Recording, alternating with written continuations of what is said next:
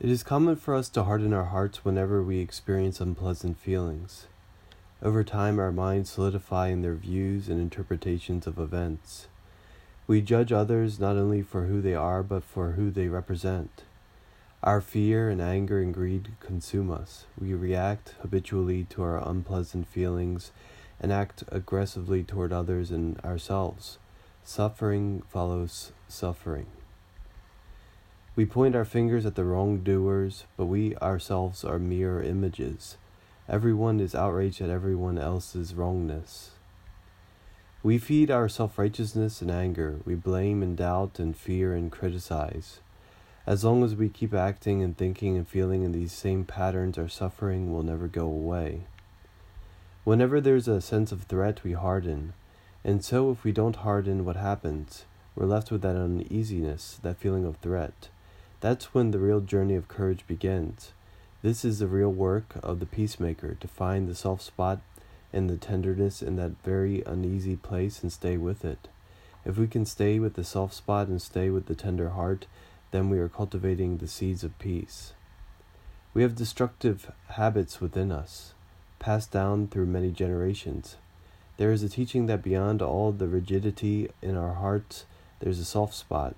In softness, there's spaciousness. In spaciousness, there's a boundless, graspable world.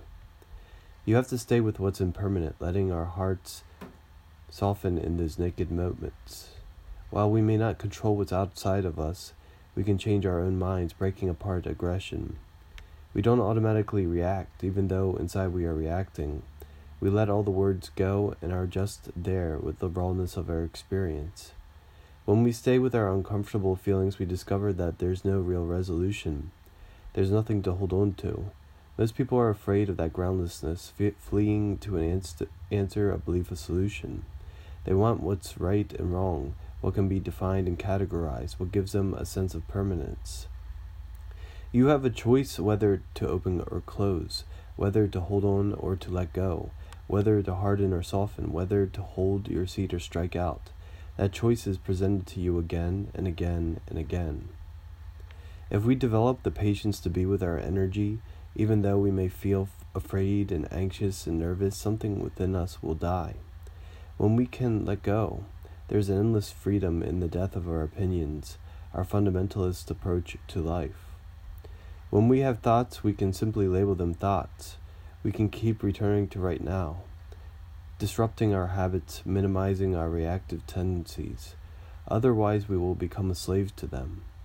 We are humans. We cannot escape illness, old age, death, pain, and loss. When we resist these realities, seeking pleasure and avoiding pain at all costs, we cause ourselves and others suffering. Our tendency is to seek a sense of security that will never come. Instead of asking ourselves, how can I find security and happiness? We could ask ourselves, can I touch the center of my pain? Can I sit with suffering, with yours and mine, without trying to make it go away? Can I stay present to the ache of loss or disgrace, disappointment in all its many forms, and let it open me? Through our practice, we can become intimate with what hardens our hearts. What barriers have we used to isolate others from others? To not feel the pain of a parent's cancer and a child's crying, to protect ourselves from rejection and depression. When we come to more subtly recognize these barriers, they will break apart. Becoming intimate with pain is the key to changing at the core of our being. Staying open to everything we experience, letting the sharpness of difficult times pierce us to the heart, letting these times open us, humble us, and make us wiser and more brave. Let difficulty transform you, and it will. In my experience, we just need help in learning how not to run away. We can recognize in ourselves our own prejudices and fears, guilt and shame, connecting to other people through a familiarity of going through the same things. We can sit in meditation and know ourselves. Feelings will come and go, dissolving over time. There's no rejection of these thoughts and feelings. They seem so confusing, so consuming at first, but eventually they are like the clouds. They have no solidity after all. In spaciousness, we can feel sad, happy, angry, jealous. These things all come and go. Instead of reacting, we don't take the bait. We learn how to remain present in what's unpleasant, what's pleasant, and what's neutral. With equanimity, we simply are. Our interpretations and our opinions are just that, our interpretations and opinions. We no longer have to be under their control or have them color everything we think and do. Strong reactions will continue to arise just the way the weather changes. But each of us can develop our ability to not escalate the emotions so that they become a nightmare and increase our suffering. Aggression begins in our minds. Violence begins in our minds.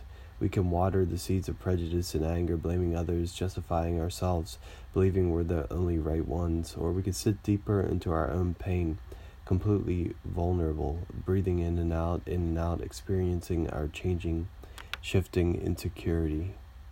Then there will be only the awareness of nothing solid. These painful moments will pass through our hearts to our understanding of all people.